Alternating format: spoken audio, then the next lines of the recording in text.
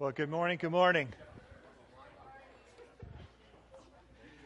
I'm still trying to get over that onesie thing. Looking forward to it. Yeah. And I don't know, it would take a lot of big dollar amounts on those 10 commitments. But, you know, there's rhyme and reason. Anyway.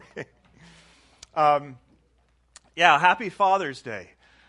I know that it's a day that sometimes just passes by quickly, but everybody on Facebook starts to light up with the pictures of their dad or when they're younger, so I thought I would take that opportunity and show you a picture of my dad with his family. And this was taken 9 years ago. That is my father in the middle. He and my mom raised 5 of us kids. I have an older sister, 2 older brothers, myself, and then a younger sister. And between the 5 of us, there are 18 cousins.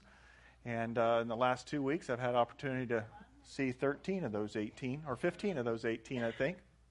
That was at the first wedding of the first cousin. And, you look at pictures and you sort of pause, moment in time. And you reflect and you think. And what we want to do here on this Father's Day is take this series that we started into, and it's for everybody what we're going to share today, but I want to angle it towards dads.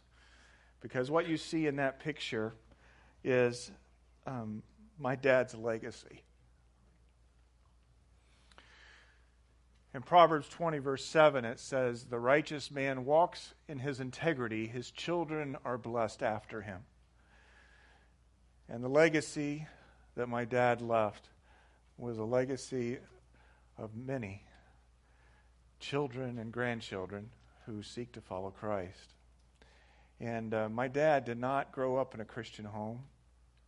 He didn't know what Easter was about until he was 17 years old, he said. Fully understood it.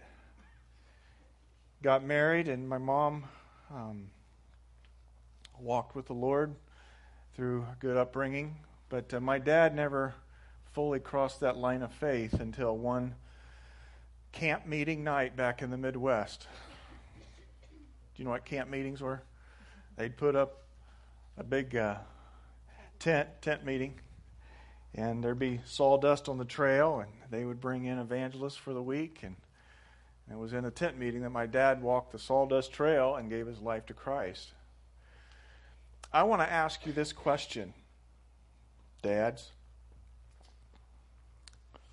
What kind of legacy are you leaving for your kids? Every dad leaves a legacy, good, bad, and indifferent. And we got some moments here this morning, so I'm just going to encourage you to take the moments with me and reflect. What kind of legacy did your father give you? And I'm just going to let you stand and share a few words. What was it that your dad passed on to you? Anybody? A way to honor dads this morning. Just you don't have to stand, Diane. My dad, he was a New York City fireman, and what he passed on to me is to help others, to give to others. And actually, I never really, as a child, knew he was a hero, a first responder. And it wasn't until 911 hit, and I realized my dad was a hero. And he passed on to me never to turn your back against anybody, to just be there for them. And basically, he just was a wonderful man. That's good. Everybody hear that? I'll make sure everybody hears things. Someone else, a legacy your dad passed on to you. It's good to take a moment in time and think about it. Yeah, just stand and say your name. Sure. My name is Diana, and my dad always taught me that he was a very faithful man, and he always taught me that life is a journey of one of two ways. And no matter what choice we live, we always have the choice between the right way and another way until life is done, and then we still have one or two ways. It's good, yes. Thanks, Diane. What did your dad I wasn't pass reaching to on grab you? it. I was reaching to carry it. Hi, my name is Lucy, and my dad, I would say he didn't have the opportunity to attend school and finish school because his dad died his mom died when he was 3, and then his dad died when he was 13, so he had to raise his younger brother, and go to work. And so he ended up being an entrepreneur, being able to build his own custom home, send us to Catholic school, and to me, he showed that no matter what, as long as you have a passion and just believe in yourself that you can make it, you can make it. And obviously, for me, it's having the Lord in my life to guide me in the direction. And over the years, that's kind of I've had that passion of going into entrepreneur, and that's what I'm doing now. So That's great, Lucy. Thank you.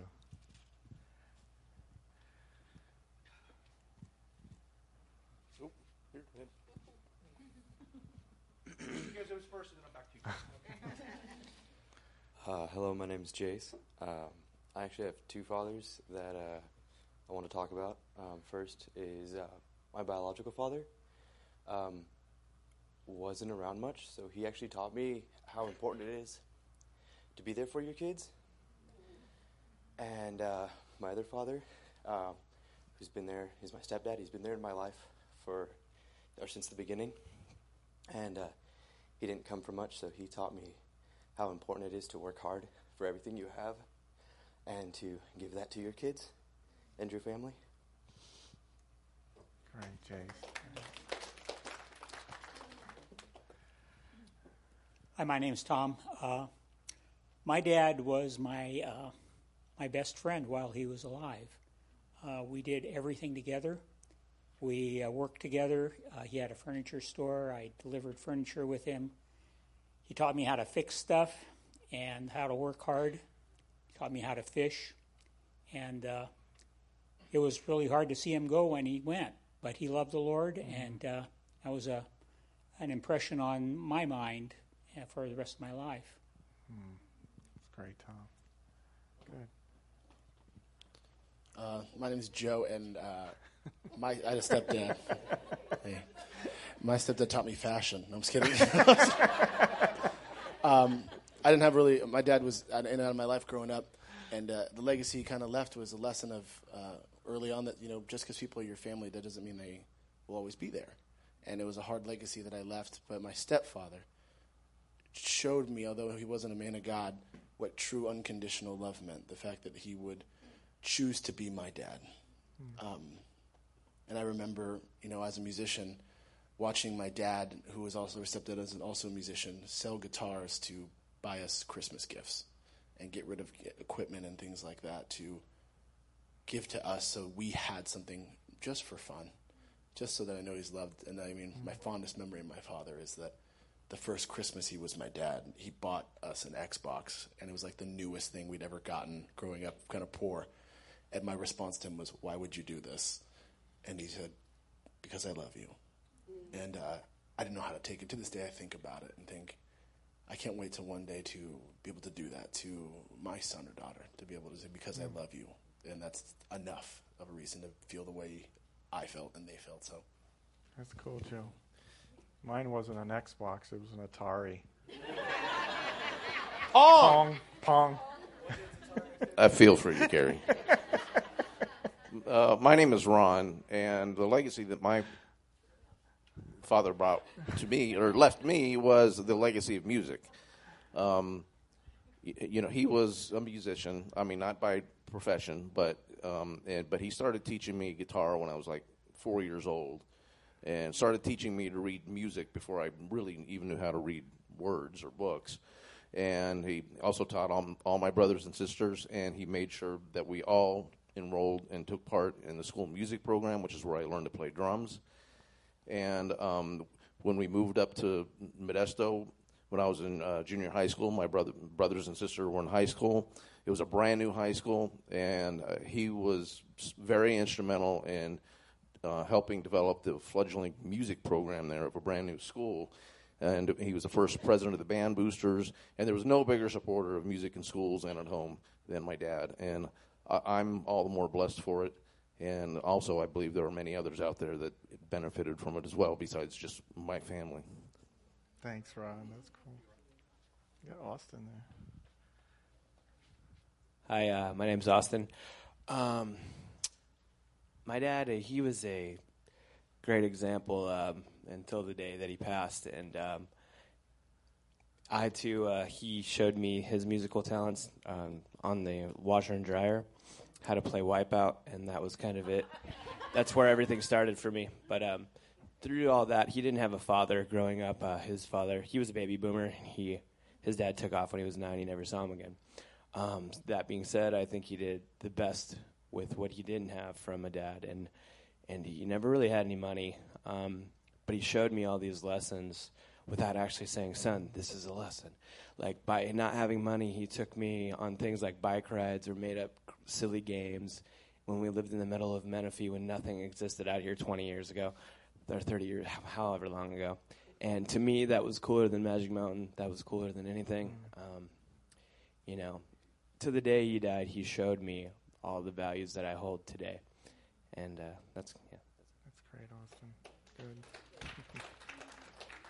One or two more. Hi, my name is Mike. My dad was my original hero.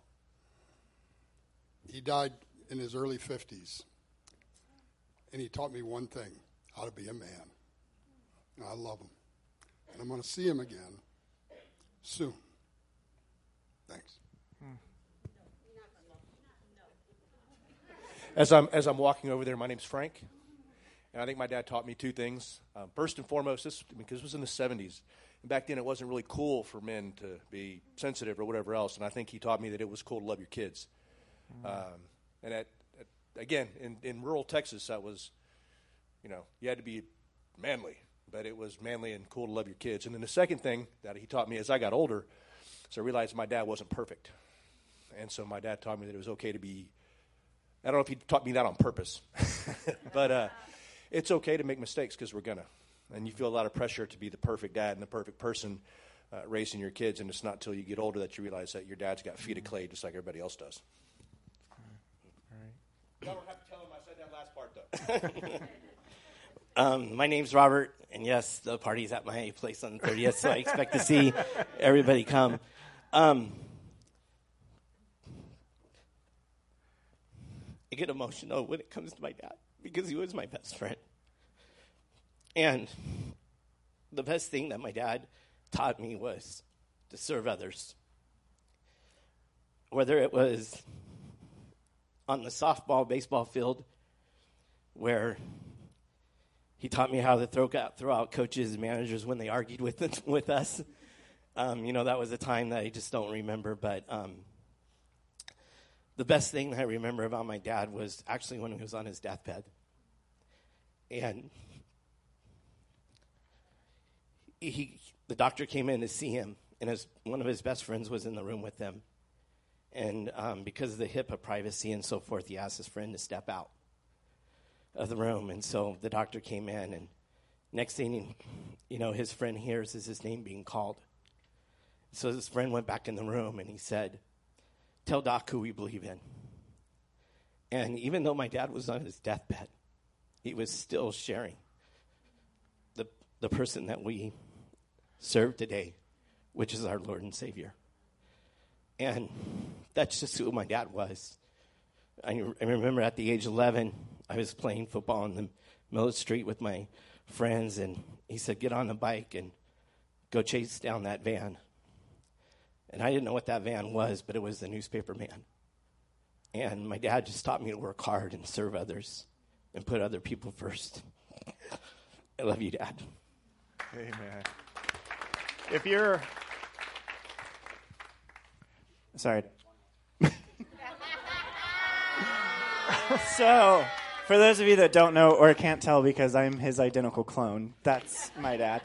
And if there's anything that my dad has taught me, it's that you risk everything because God called you to, even when it doesn't make sense. He has always encouraged, I can't look at you. No, he's always encouraged me my whole life to do what God's called you to do because he gives you certain talents. And, I grew up and Dad always wanted a, varsity basketball star son, and that is not what he got. But, he realized that God gave me talents in the arts, and he always encouraged me to go after that and to pursue that. And then 7 years ago, he encouraged me to risk everything and to move out to California and work in the entertainment industry because that's what God told me to do. Little did he know that 2 years after that, God would tell him to risk everything and move out here to the middle of nowhere. And to a whole bunch of new people to a state that he would have probably sworn he would never move to, even just a couple years before that. But, even today, as I decide different things in my life, he's always encouraging me to be like, what has God called you to do? And if he's asking you to get out of the boat, like he's going to be speaking on today, if he's asking you to stay and to wait for him, like that's what you do. And you've done an amazing job your whole life showing me and my siblings that. So.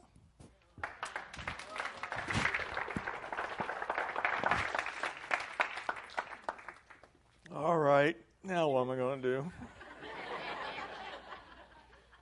Thank you, Ryan. Thank you, everyone else. Those are very kind words. I don't think I need to speak now because of what you just said. If you're a dad, would you stand?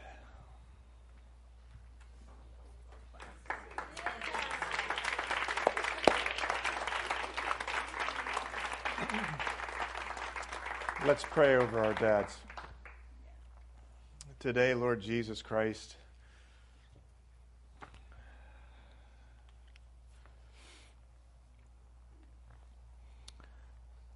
we choose to honor dads and reflect on the legacy that they have brought us into our life. And so, Lord Jesus, I just pray together with everyone in this room that those who are standing, who seek to be faithful fathers, that you would just richly bless them today with encouragement. For those of us who have dads passed away, we can't speak those words of affirmation directly to them, but for those of us who have our fathers here, we can, as surely as my son just spoke those words to me. And so, Lord Jesus, I just pray that you would bless the fathers. And Lord, many times on a day such as this, there's this strong challenge for fathers to pull things together and move on and up and out. And a lot of times we just overlook what we need to do, which is to thank our fathers and to bless them.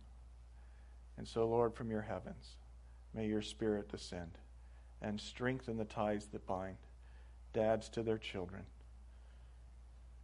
fathers to their grandfathers, grandfathers to their grandchildren.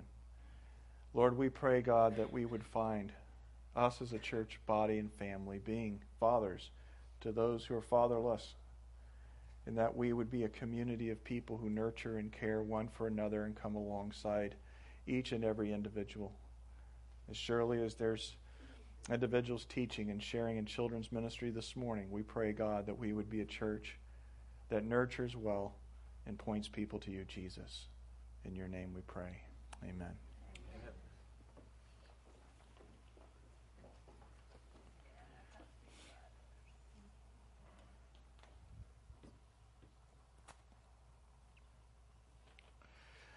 So on this Father's Day, statistics say that 80 to 90% of men continue to try to live up to their expectations of their father, to impress their father, to earn accolades from their father, even if their fathers have passed away. There's something intrinsic in that father-child relationship that calls us out. And I believe part of that intrinsicness has to do because we have a heavenly Father. And the Scriptures teach us that if we've received Christ in our life, that we have become children of God. And as children of God, there's a longing in our hearts to cry out, Abba, Father, Daddy, Daddy, and to be able to live in honor of Him. And so this is not just for fathers this morning. This is for ladies and young adults and students alike. If you want to be a God-centered person, there is going to be something placed within you by the Holy Spirit that longs to live to the Father's pleasure. And if you're choosing a life right now that's not bent on living to the Father's pleasure, the Father of heaven, then you will live a life of discontentment. You will not have the affirmation that you need in your inner being. Your interior life will have something missing because you're not living to the glory of God the Father. But if you're choosing that route, then the still small voice of that Father's Spirit comes to you at different places and times, and maybe on this Father's Day, and just simply says to you, I love you, I'm pleased with you, you are my child, come follow me. We started last week this series. If you want to walk on water, you got to get out of the boat. And this series articulated the story that's found in Matthew 14. I'm just going to read through it quickly if you weren't here last week. Meanwhile, the disciples, verse 24, were in trouble far away from land, for a strong wind had risen, and they were fighting heavy waves. About 3 o'clock in the morning, Jesus came toward them, walking on the water. When the disciples saw him walking on the water, they were terrified. In their fear, they cried out and said, "It's a ghost!" But Jesus spoke to them at once. "Don't be afraid," he said. "Take courage, I am here." Then Peter called to him, "Lord, if it's really you, tell me to come to you, walking on the water." "Yes, come," Jesus said. So Peter went over the side of the boat and walked on the water towards Jesus. But when he saw the strong wind and the waves, he was terrified and began to sink. "Save me, Lord," he shouted. Jesus immediately reached down and grabbed him. "You have so little faith," Jesus said. "Why did you doubt me?" When they climbed back into the boat, the wind stopped. Then the disciples worshiped him. "You really are the Son of God," they exclaimed. And Peter answered him and said, "Lord, if it is you, command me to come to you on the water." I want to go back to this statement. This statement in the New King James Version reminds us that this whole event of Jesus walking on the water, of Peter walking on the water towards Jesus, was not necessarily initiated by Jesus to begin with. We said last week in another synoptic gospel of this that Jesus intended to walk by them. They had the feeding of the 5,000 on the hill. Jesus withdrew to the hill to a lonely place and dismissed the rest of the crowd. He put the disciples in a boat, so in that sense it was initiated by Jesus. They're on the Sea of Galilee. The winds whip up. They are fishermen, but they are still scared because how bad this storm is. They're out in the middle of the lake at 3 a.m. in the morning, and Jesus comes walking past them. The other synoptic gospel says he intended to pass them by. He didn't intend to go to them and say, "Hey, y'all freaked out in this boat? What are you going on? What's doing?" What he intended to do was walk past them, and we don't know fully what he meant to walk past them other than to show him his glory and to show him who he was. And Peter's the one then who he yelled out after fearful it was a ghost, "Lord, command me. You speak to me to get out of the boat." And so Peter did what? He finally put feet to his mouth and he got out of the boat. "Yes, come," Jesus said. So Peter went over the side of the boat and walked on the water towards Jesus. So, on this Father's Day, Jesus, I believe, appears to each one of us, and he wants to show us his glory in our life. And there are certain things that he does when he passes by us that call us out of our normal life in order to be able to grow and develop. And so when Peter said, "Command me," Jesus did. Yes, come, get out of the boat. And Peter got out of the boat. And as mentioned last week, a lot of times and this is, by the way, one of the more common known miracles in Scripture. As you would expect, people don't walk on water every day. If you've tried to do that and the water is a little bit deeper than that far, you're in trouble, right? So Jesus performs this miracle in the middle of this storm to call his disciples out of the boat into some other realm of faith and life. And this miracle is often portrayed as the miracle where Peter lost it because he took his sight off of Jesus and he began to sink. But Peter experienced something that the other disciples who stayed in the boat didn't get to experience.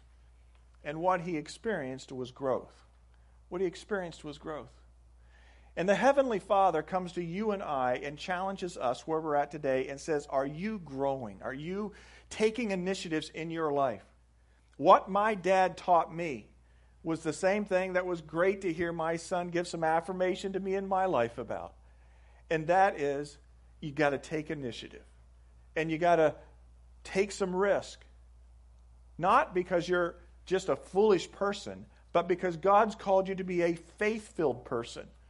When Jesus Christ came into my dad's life, I think it radically re-altered the center of his very being. You know, a lot of times we don't like to share with our kids some of the downsides, the bad sides of our life. And my dad never really gave a lot of details, but I understood that my dad had a significant season of his life when he was not with Jesus that was rather embarrassing and indifferent to God. But when Christ came into his life, it re-altered the center of his being, and then he raised his whole family to be able to head in that kind of direction. Was my dad perfect? No, just like your dad's not perfect, but he had a faith-filled center to honor and grow in Christ that was passed on to us, and in that growth was the desire to follow hard after him, even if it meant scary things like getting out of a boat. You see, God has given us the opportunity to grow. But we are not normally prone to do things that we are fearful of in order to grow. The disciples that were in the boat, I mentioned it last week, were more of the failures than Peter who got out of the boat. If you're in the boat of life, and you can describe whatever boat it is, the idea of getting out of that, to see change, to take initiative, to take steps of faith, you have every reason to come up with a list of things that might happen if you got out of the boat. And that's going through their mind. This is scary. If I get out of the boat, I could be criticized. I could be embarrassed. I could be filled with fear. I could possibly even die if I got out of the boat. So you're sitting there going through all these ideas. But here's the problem. You might think of all the things that might happen if you get out of the boat. But do you ever think about the things that happen if you stay in the boat? If you stay in the boat, one of the things you'll end up sacrificing in life is growth, transformation, development of your interior life. You're not going to exercise faith muscles. If you live in a protected, safe environment, and we mentioned last week there is no protected, safe environments. People die falling out of bed, right? And so you can't even just stay in bed. That if you are going to live, you need to seize opportunities to grow. Peter chose that opportunity when he got out of the boat. The others, they hung back in that particular moment.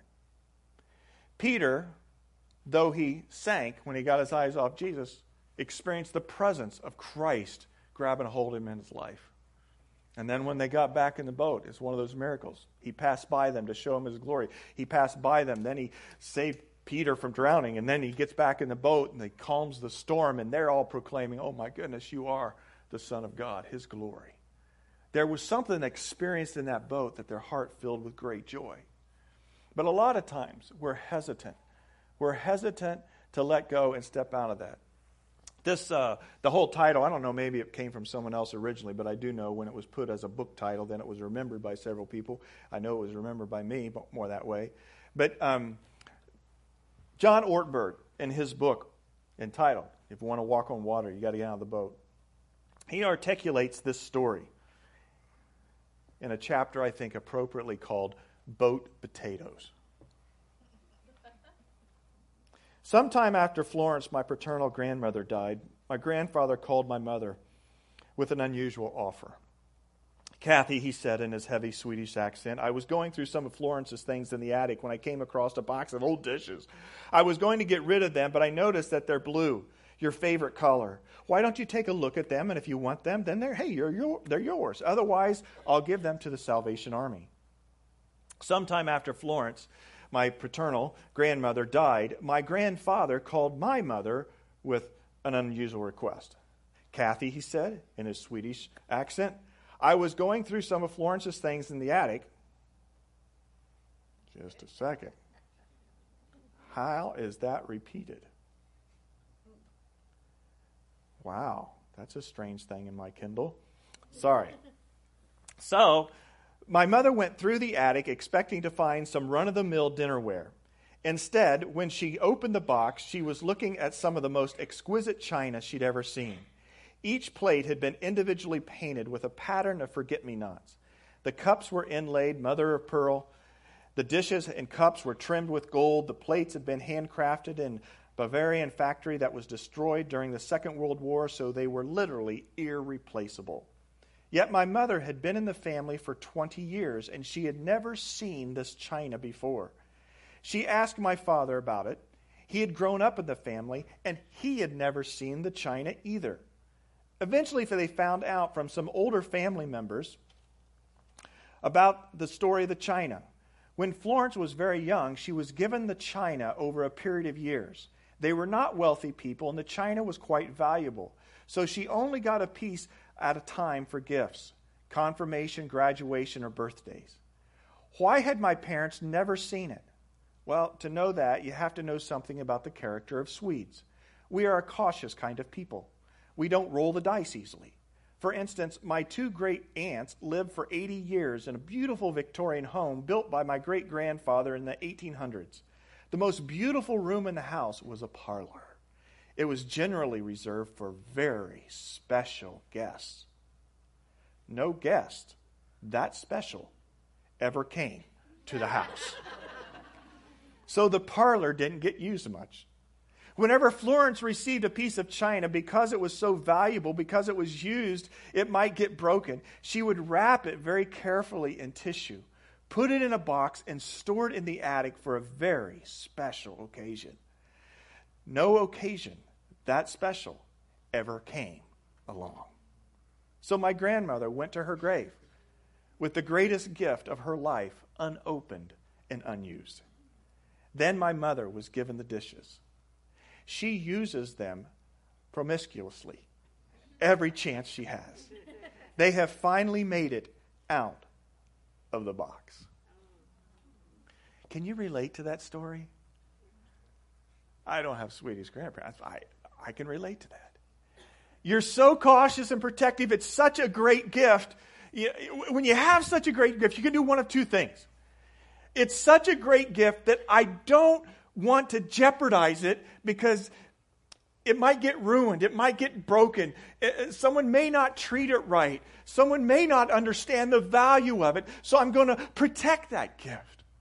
Or you can say, this is an incredible gift. Can you believe I've got this gift? And you then choose to not only embrace the gift, but to use the gift and share the gift and offer the gift. Every one of us in this room have been given an incredible gift. There's no two of us alike. And we have a choice what to do with the gift that God has given us. Now you may say, I don't know what that gift is, but talk around, experiment around, challenge it around. We can dive into it, look at it a little bit, the whole thing of what your calling is, how you're wired, your things you like, you don't like. I mean, I just got a FaceTime call from my other son who's back in Indiana this summer, and he's working on a rental house I own back there. I'm trying to get turned around to re-rent. And he FaceTimed me his project that he did on the porch this morning. And he says, Dad, look at this. He painted it. He added some trim to it because it was sort of broken down. He says, I like doing this stuff.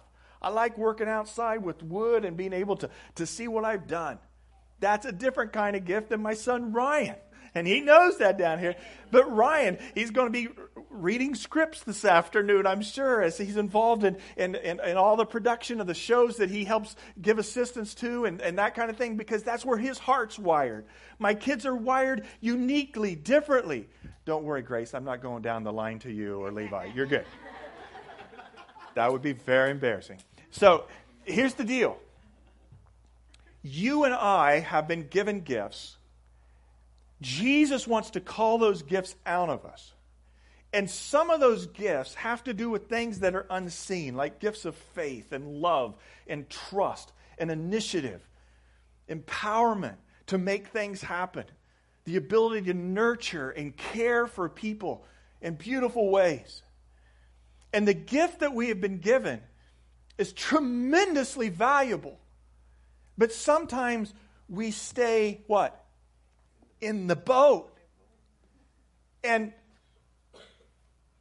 there's understandability, because if you get out of the boat, some of that preciousness can be compromised. Some of that calling that you have, though it could be actualized, may also have to go through some challenges, some trials, some tribulation aspects. But Jesus wants you to get out of the boat, because the growth is not in the boat.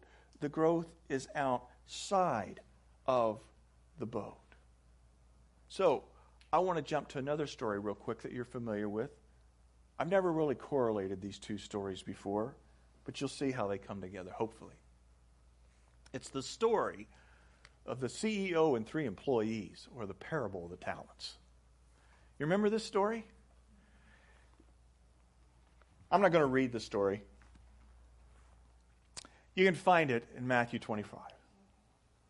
But in this story, the owner of a large estate, a lot of wealth, he calls 3 of his servants, and he says, I'm going on a long trip. And when I go on this trip, I want you guys to be active. And he says, I'm going to give you 5 talents. I'm going to give you 2 talents. And I'm going to give you 1 talent. And I'm going to go on a trip, and I'm going to come back. Now, a talent was a lot of money. You need to understand that it was basically the amount of like 15 years of wages. People lived day to day then. If you saved up money for a year's worth of wages, you were seen as a really, really rich person.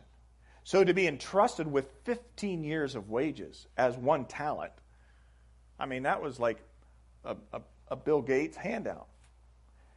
And the person with 1 talent and the person with 2 talents, there's another place 3 talents, and 5 talents, they were given varying degrees of giftedness. But each of them were called to steward it well. And we know how the story goes. In the story, the one with 5 talents says, I've been given this great gift. Look what the master entrusted to me while he was gone. And so he went out, took his entrepreneurial ability, some other giftedness, and he multiplied that 5 talent. So also with the 2 talent. But the person with the 1 talent went and buried it. You remember the story? Why did he go and bury it? Well, there's different reasons to think about that, but there's 3 things I want to highlight. The first is this concept of the Lord of the gift. Christ is Lord of the gift. This is not a story about somebody making the money having started with the money themselves.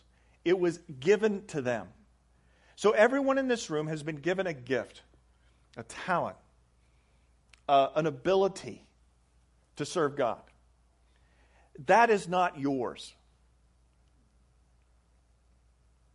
We live in a very narcissistic world that makes us try to pump ourselves up to make ourselves feel better. Pride and everything is like, oh, look at me. Look what I've done, right? Well, here's the reality. Whatever you've done has been given to you by the one who created you. And that is a gift. Christ is the Lord of the gift that's been given to you. And we acknowledge that.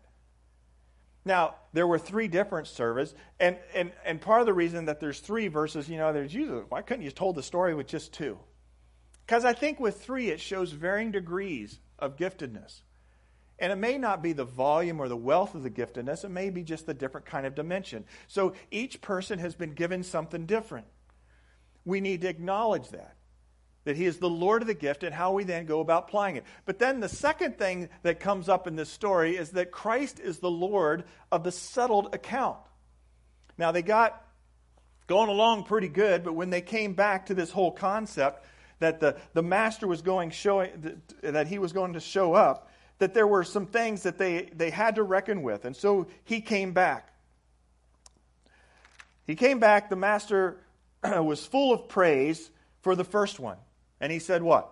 Well done, good and faithful servant. You've been faithful in handling the small amount, so I now give you many more responsibilities. The servant who had received 2 talents came forward. Master, I've done the same thing. And he was given the good and faithful servant command as well. Then the servant with the 1 bag of silver, the talents came. Master, I knew you were a harsh man, harvesting crops you didn't plant and gathering crops you didn't cultivate. I was afraid I would lose your money, so I hid it in the earth. Look, here is your money back. But the master replied, now this is a little harsh, don't you think? You wicked and lazy servant. If you knew I had harvested crops I didn't plant and gathered crops I didn't cultivate, why didn't you at least deposit my money in the bank?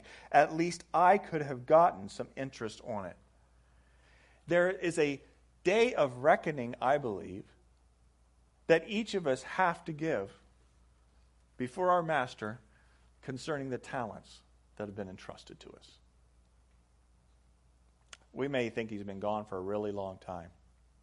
But the moment you pass from this side to the next side, even if you're a believer of Christ, you get the welcome in, you're a child of mine. But Scripture seems to imply this other kind of discerning judgment of how well did you do with what I gave you. There is a day that we are going to have to reckon with that which we've been entrusted.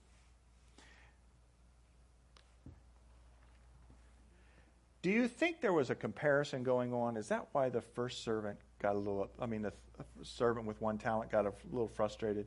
It's like, why didn't I get 2? Why didn't I get 5? What's the deal with this? Forget this. I'm not going to spend my time trying to please the master when he shortchanged me, even though it was 15 years worth of wages to try to do something with. It happens to us easily. Or maybe it was fear.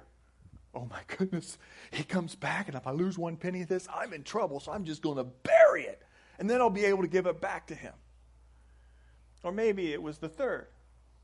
Maybe he's just point blank lazy. Sloth.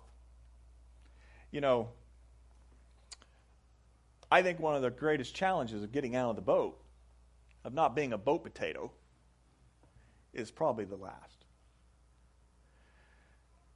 Because we live in a culture that's wanting us to have comfort. And we have a lot of comforts. One of the things my father passed on to me as well was a sense of a good day's work, right? A work ethic. No, we're not going in until that project's done. Oh, okay, Dad. But a lot of times it's easy to just let things slide these days. One of my favorite possessions in my house is called a lazy boy. It's not called a risky boy. It's not called a get-her-done boy. It's called a lazy boy for a reason. Because I like comfort. And I'll be honest with you, there's times when I would prefer just to stay in the lazy boy than to get up and take my gift and go make something happen for God's glory. Comparison, the fear, we talked about fear last week, the sloth, All those things come into play when we choose not to use the gift that's been entrusted to us from God. Christ is the Lord of the gift. Christ is the Lord of the settled account. But Christ is also the Lord of the reward. He gave them more. So now I will give you many more responsibilities. Let's celebrate together.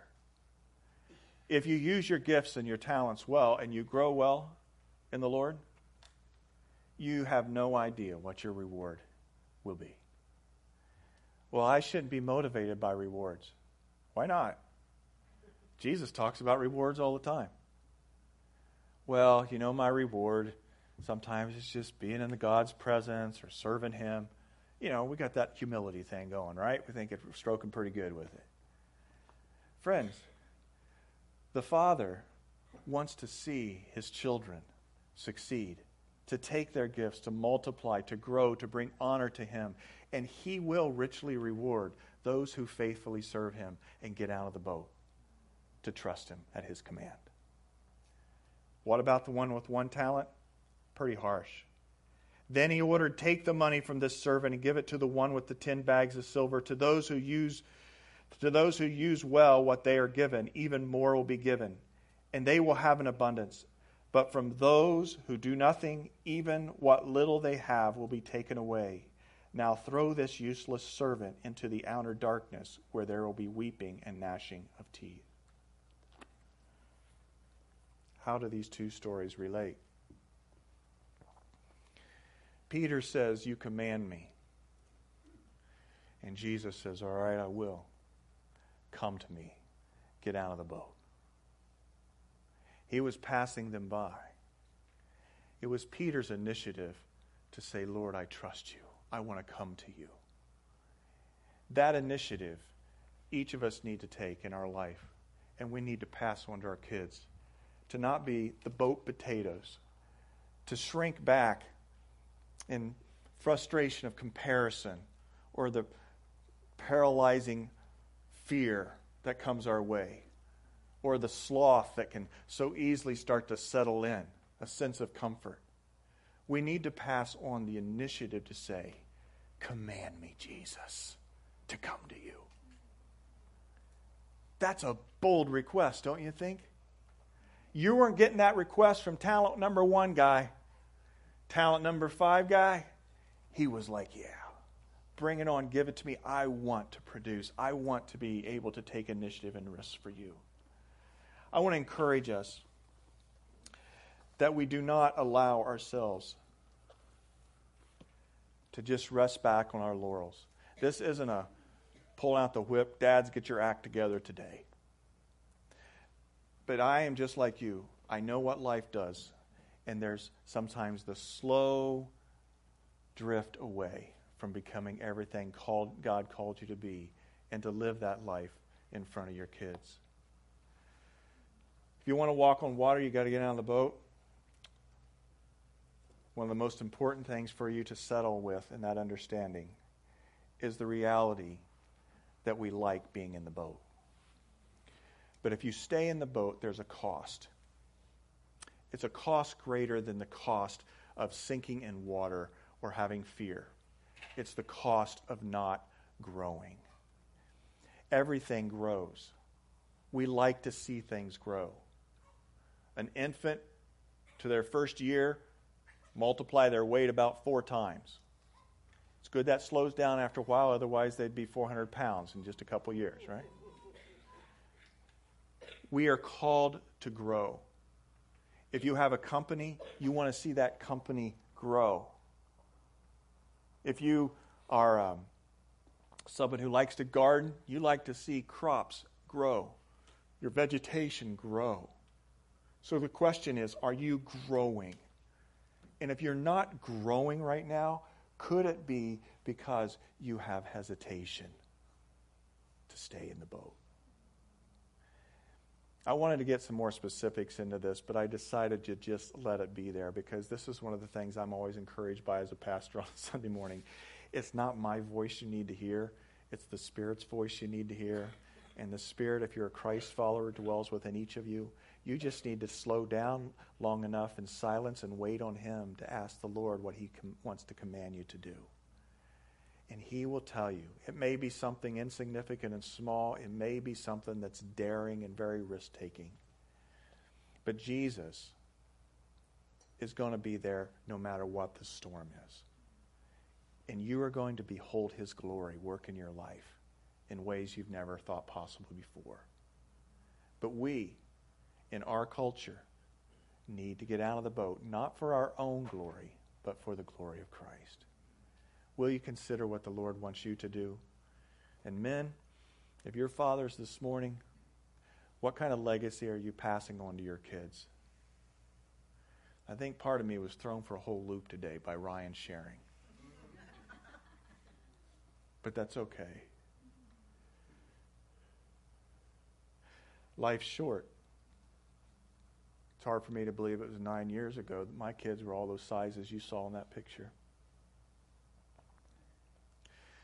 There's a lot of things we can spend our time and our money and our talents doing that don't last a lifetime and into eternity.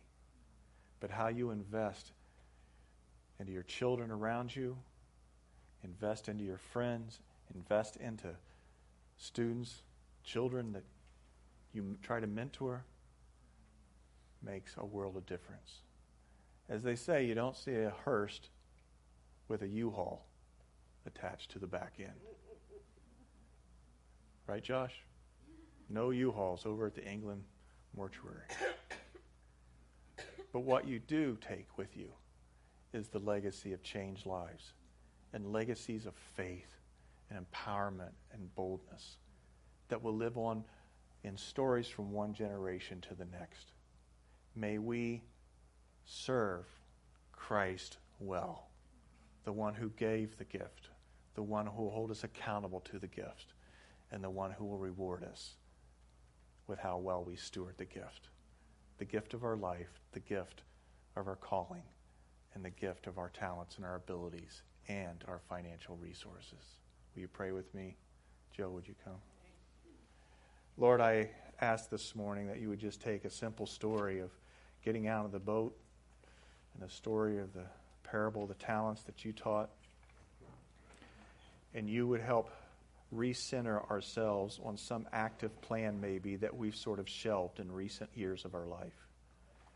Lord, maybe because of fear, maybe because of sloth, maybe because of frustrating comparisons to others and say, well, what does it matter in my life?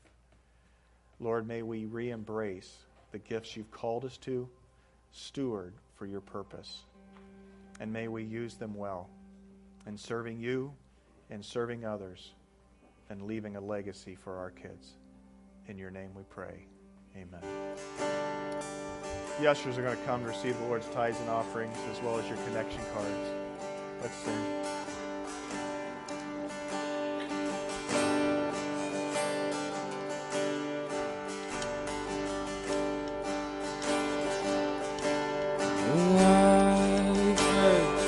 Thousand stories of wonder, think you're like beyond the tender whisper of love, the dead of night, and you tell me that you're pleased and that I'm never alone.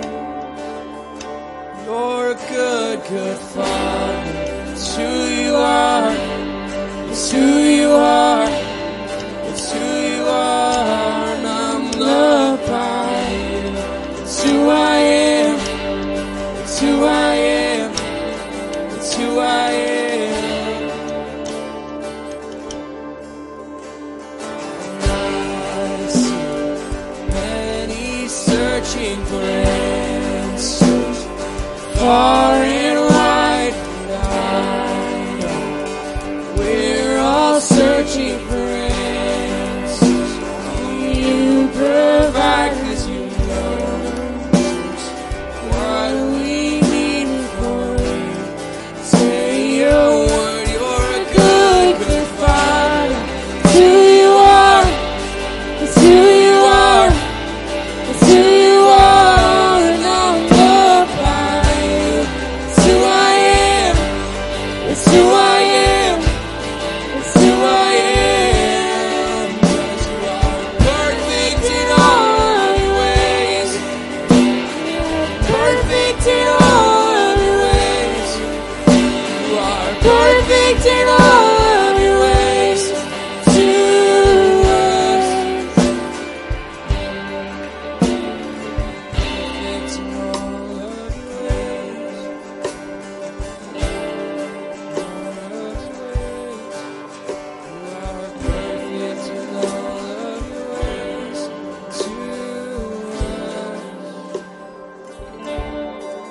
great to know that we have such a good Father.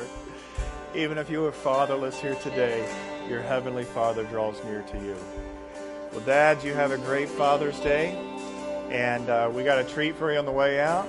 We got some Dad's root beer, and I think there's some other packet of treat for you out there. That's for the dads, everybody. I know that some of you like the Dad's root beer, but we'll start with that. May you go and be blessed this week as you serve the Heavenly Father with your gifts. God bless.